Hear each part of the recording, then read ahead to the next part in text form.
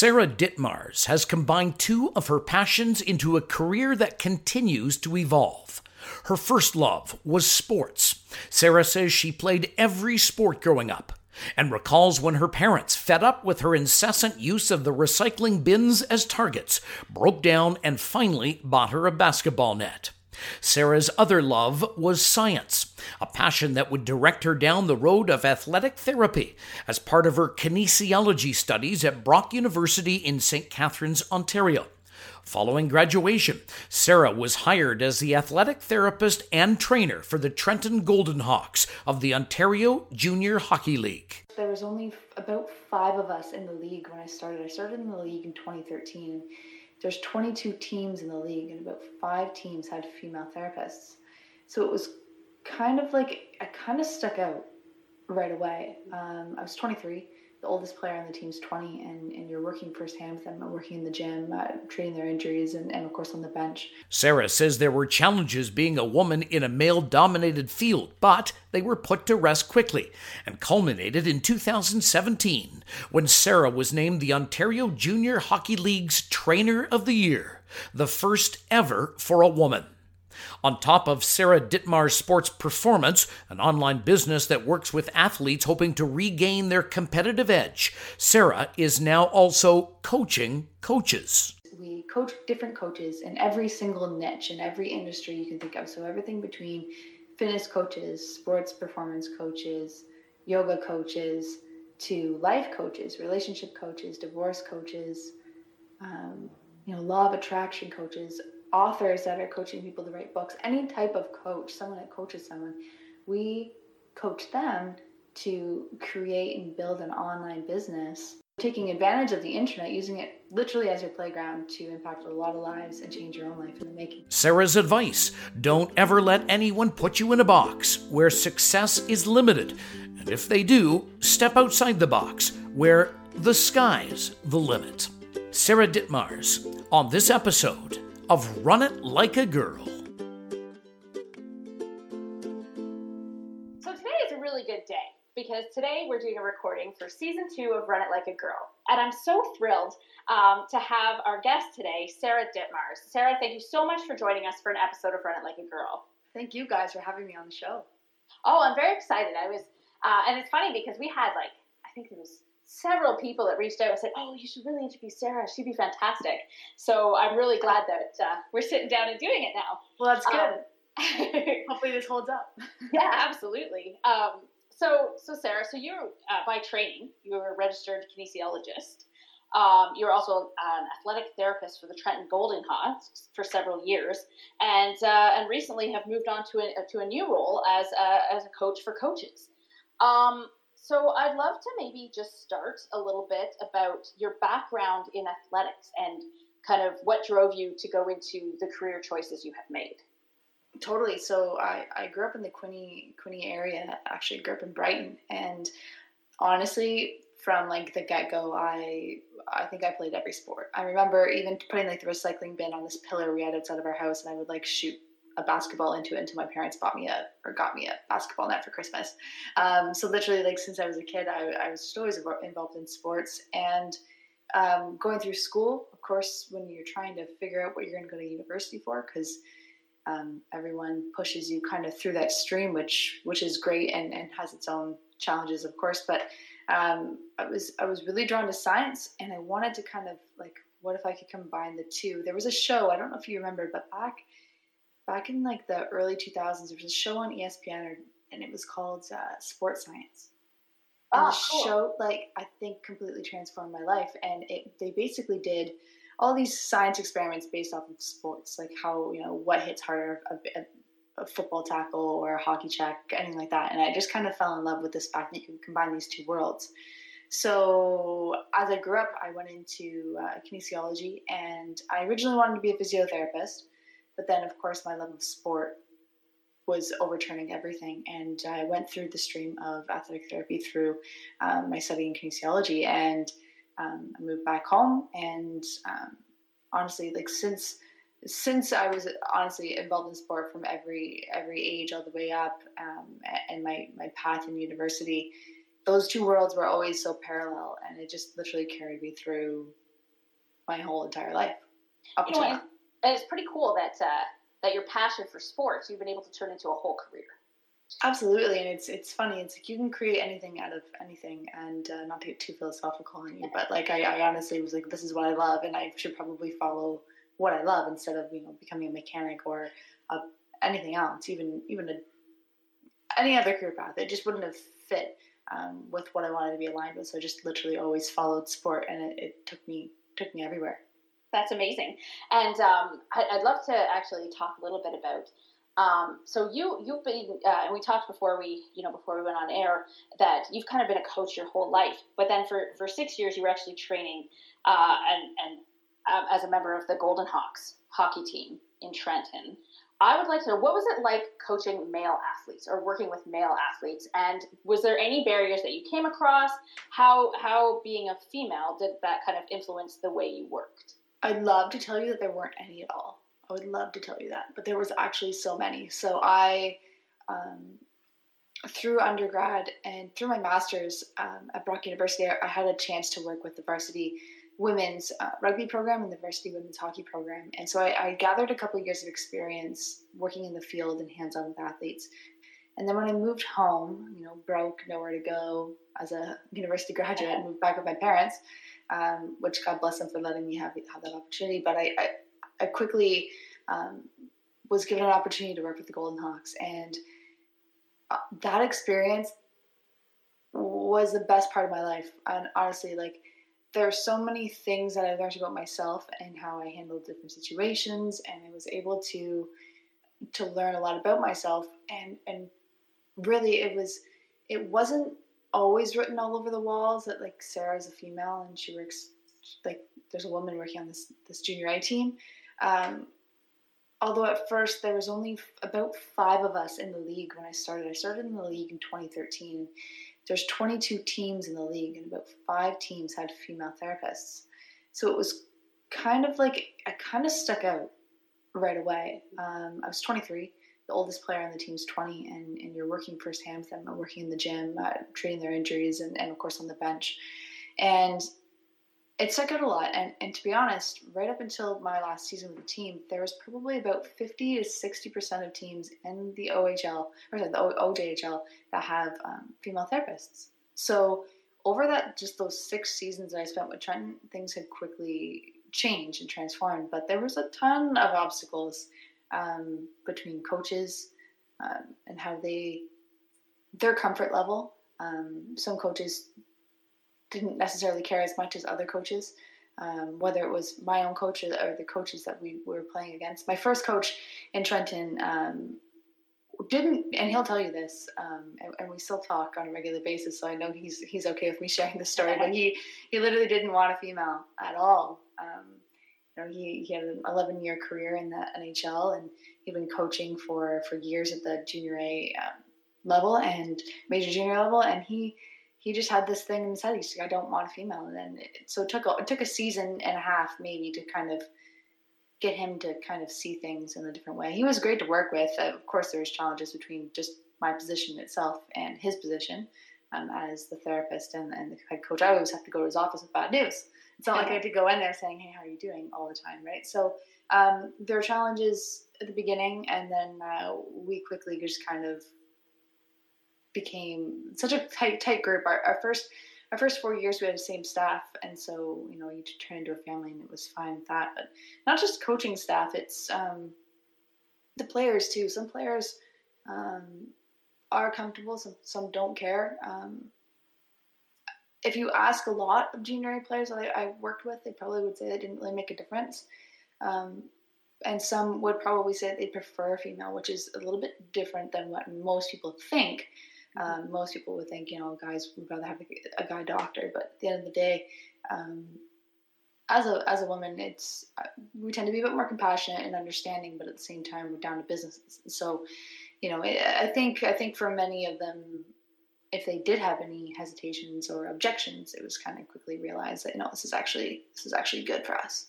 So there was a ton. I could talk for hours about challenges, but they all kind of turned out to be all right, of course. So I guess you would say you kind of had to build trust trust that maybe a man wouldn't have had to, but obviously, being who you are, you're able to build their trust and have a great career with them. I want to ask you, this kind of like just a question I thought of. What would you say to someone kind of just starting, a female just starting out in that profession of training or working with male athletes? What kind of advice would you give them? Honestly, it's address the elephant in the room right away. So if there's any sort of objection about there being, if you are a woman working with the men's team or in any field, I'm sure this happens all over. If there are any kind of gender barriers, we'll call them, then you've just got to address it, and at the same time, not let it define you. For me, I had I've been around hockey my entire life. So when it comes to me doing my job in hockey, I know what it's like to be them. And I understand what it's like to be in my role. I had experience that I learned. And I was able to learn at the very beginning with women's varsity. So, I mean, I had all those little hiccups at the beginning. So I was quite confident when I was working with men. But it's know that you do your job better than many people may think, and just basing it off the fact of a woman working in a men's team, it really doesn't make a difference if you don't let it. That level of competitiveness, the sense of urgency of getting a player back in the lineup right away, all those factors take over how you handle stressful situations. If you do have a very horrible injury, which I've had many, being able to handle it professionally. But that professionalism will carry over any sort of limitation or kind of thoughts that other people might have if you are a woman working with men. Right. Yeah. No, that makes sense. So just do your job and do it well. Yeah, just do it. Just do it, because at the end of the day, if you just do your job, then no one will have anything to hold against you. If you kind of let that gender barrier hold you back, then it will. Right. But if you address it right away, and you do your job well, and you become obsessed with being good at your job, then you'll be totally fine. They'll back off. They'll back off. Yeah. I guess so. They don't have anything to say. You're right. Address the elephant in the room right away. I like that. So I'd like to actually talk a bit about mentorship and the role that it's played in your career. How do you define mentorship, and how have some of your mentors supported you along your way? I've had mentors my whole life, but to me, a mentor is someone who is an expert in their craft and can lead you through an experience, a journey, a problem, because they have the tools to help you, guide you. It's really, I think of them as coaches. Like, even if it's professionally and in sports, if you have a mentor, you have a coach, someone that's going to guide you through and lead you through what you need to accomplish. And so since I was a kid playing sports, I mean, from your t-ball to your little league soccer, all the way through competitive hockey, your high school coaches, all those people, of course, stand out right away. But Karen, I remember Karen. Karen she was our senior athletic therapist at Brock University, and I think about her all of the time. In university, you have student therapists that are working with teams, and then you have a senior athletic therapist that represents, athletic therapy and, of course, the university. And so she was our mentor, and she was our go-to and our lead. And she taught me everything. She taught me everything about not just athletic therapy, but about what it's like to go on after university, what life looks like outside of that bubble. I mean, I spent 6 years in university, so between my undergrad and my master's, so you're kind of clouded by this environment. It's like, what's it going to be like when I get out? Not like it's prison or anything there, but so she was a major mentor in my life, and she had me thinking outside the box from the get-go. She ran Pilates and yoga out of her living room, as well as being an athletic therapist at the university. She always had me thinking, and she was very easy to approach and ask for help. So she stands out right away. And then through the people that I'd worked with and learned from professionally, and then there came a time in my life where I was like, you know what, I need a little bit more help with my business. And so I started investing in business coaches. I had 3 different business coaches at different times that I had taken their guidance from, and it's played a huge role in my life. Huge. Mm-hmm. And I think this would be a good segue, because in between when you graciously agreed to come on an episode of Run It Like a Girl, and now you have actually taken kind of a new career path and started a new opportunity. I think that's really great, because a lot of times people get set in what they think they have to do or what the next step is, but to be able to actually see an opportunity and go get it, I think that's pretty incredible. And I'd love to hear about kind of like what you're doing now and what made you make the decision to go do it. Well, first of all, I need to point out how I am obsessed with progress, and it can kind of work against you at times too. But it's something that's always been a part of me. So once you achieve so much, it's like, okay, what's the next thing?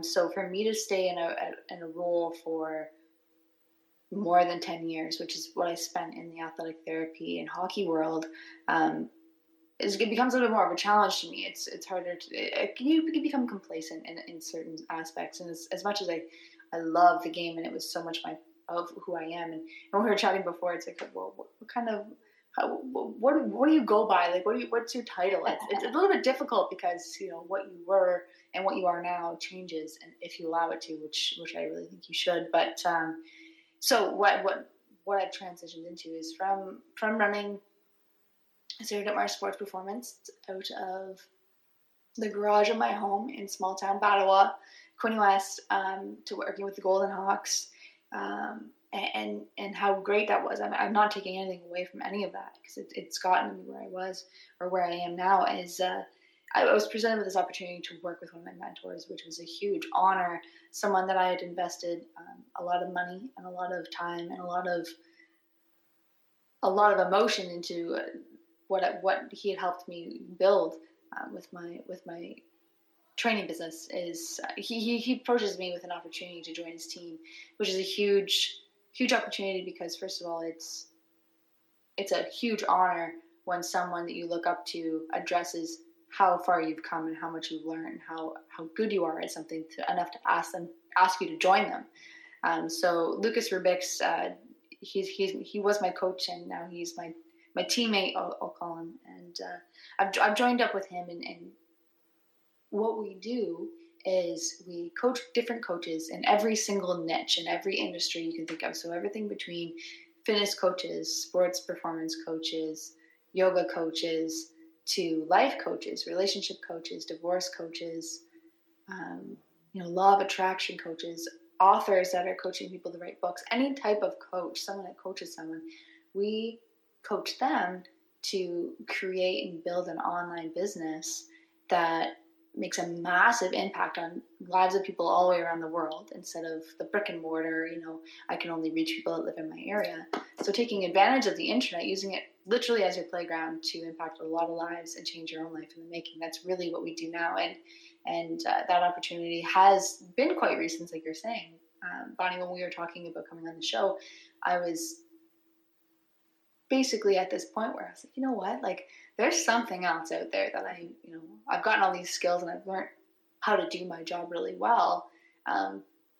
But it pained me every time I went to coffee with one of my, I'll call them colleagues, even though, being self-employed, you might not think of colleagues, but other coaches that I know and other friends in the industry, and hearing their complacency with just kind of knowing what they know and not expanding, or, the struggles that we all have in being your own business, etc. So that kind of started to pain me a little bit. And of course, when you first think, why would you help your friends market more and get more clients when they're kind of a competitor? It didn't matter to me anymore. It's like, I just want to help those people because I've learned so much through my experiences, and I have this great opportunity, so I need to chase it. And I guess everyone can be better, right? Like their success does not take away from yours. So 100%. Everyone is so different. There's only one of me in the entire world, and I have a way of talking about something that's totally different than someone else who might talk about the exact same thing. So there's really no competition if you think about it. Yeah, I agree with that. I remember another guest once said, there's enough room for everybody, so let's bring everybody up together because we can all be successful. Totally. I agree. So we're actually at our final question, and it's one that we ask everyone. And it's a bit similar to what I asked you previously, but I couldn't wait. But so we'll change up a little bit, I guess. But so if you could go back in time and talk with a younger version of you, maybe someone starting out university or when you were just finishing university and getting into your career, what would you say? What would the conversation look like if you were having lunch with yourself? Every podcast I've been on, they ask the same question, and I always feel like I answer it differently because, of course, my opinion on that has always evolves. But really, it's about not limiting yourself by what you think. Like, don't ever put yourself in a box and think that you can only achieve so much, or don't let other people put you in a box and think that you can only achieve so much. Kind of be obsessed with evolving, and that's something that I've experienced firsthand, and how hard that was. I've got to say, now I live in Ottawa, and I've never been to Ottawa, really, been maybe once or twice. So moved to a big city because it's closer to an airport, because now I'm going to be traveling a lot more, and a couple other reasons too. But the changes that I went through between the comfortable Sarah Ditmars sports performance and Trenton Golden Hawks and Quinte West and everything that was comfortable there, everything that I kind of built up, was really hard to leave. And you might argue that you might not notice that I'm gone because I'm still all over the internet. But it was very challenging, very uncomfortable, and leaning into how uncomfortable it was has made some massive growth in my life. So I would probably tell a younger version of Sarah to don't let anyone put you in a box, and don't ever be afraid of stepping outside of that box, because if you stay complacent, it's what you know is what you know. You don't know what you don't know. Love it. I love it. That's amazing. Well, Sarah, I want to thank you so much for taking your time to be on our show today. And it's just been a real pleasure talking to you. So thank you so much. Thank you so much, Bonnie. Thank you. Run It Like a Girl is hosted by Bonnie Moak. The producer is Brian Long, with technical assistance from Dan Moak, and music by the talented Brooklyn Gillichuk. On the next episode of Run It Like a Girl, following her work as a foreign correspondent in Asia, Joanna Chu is now the chief of the Toronto Star's Vancouver bureau. In Asia, Joanna worked for a number of publications out of Beijing as well as Hong Kong. A story on refugees in Hong Kong won Joanna a 2012 Human Rights Press Award, and a report on Me Too cases in Asia was named one of the best foreign policy stories of 2018. Joanna Chu on the next episode of Run It Like a Girl.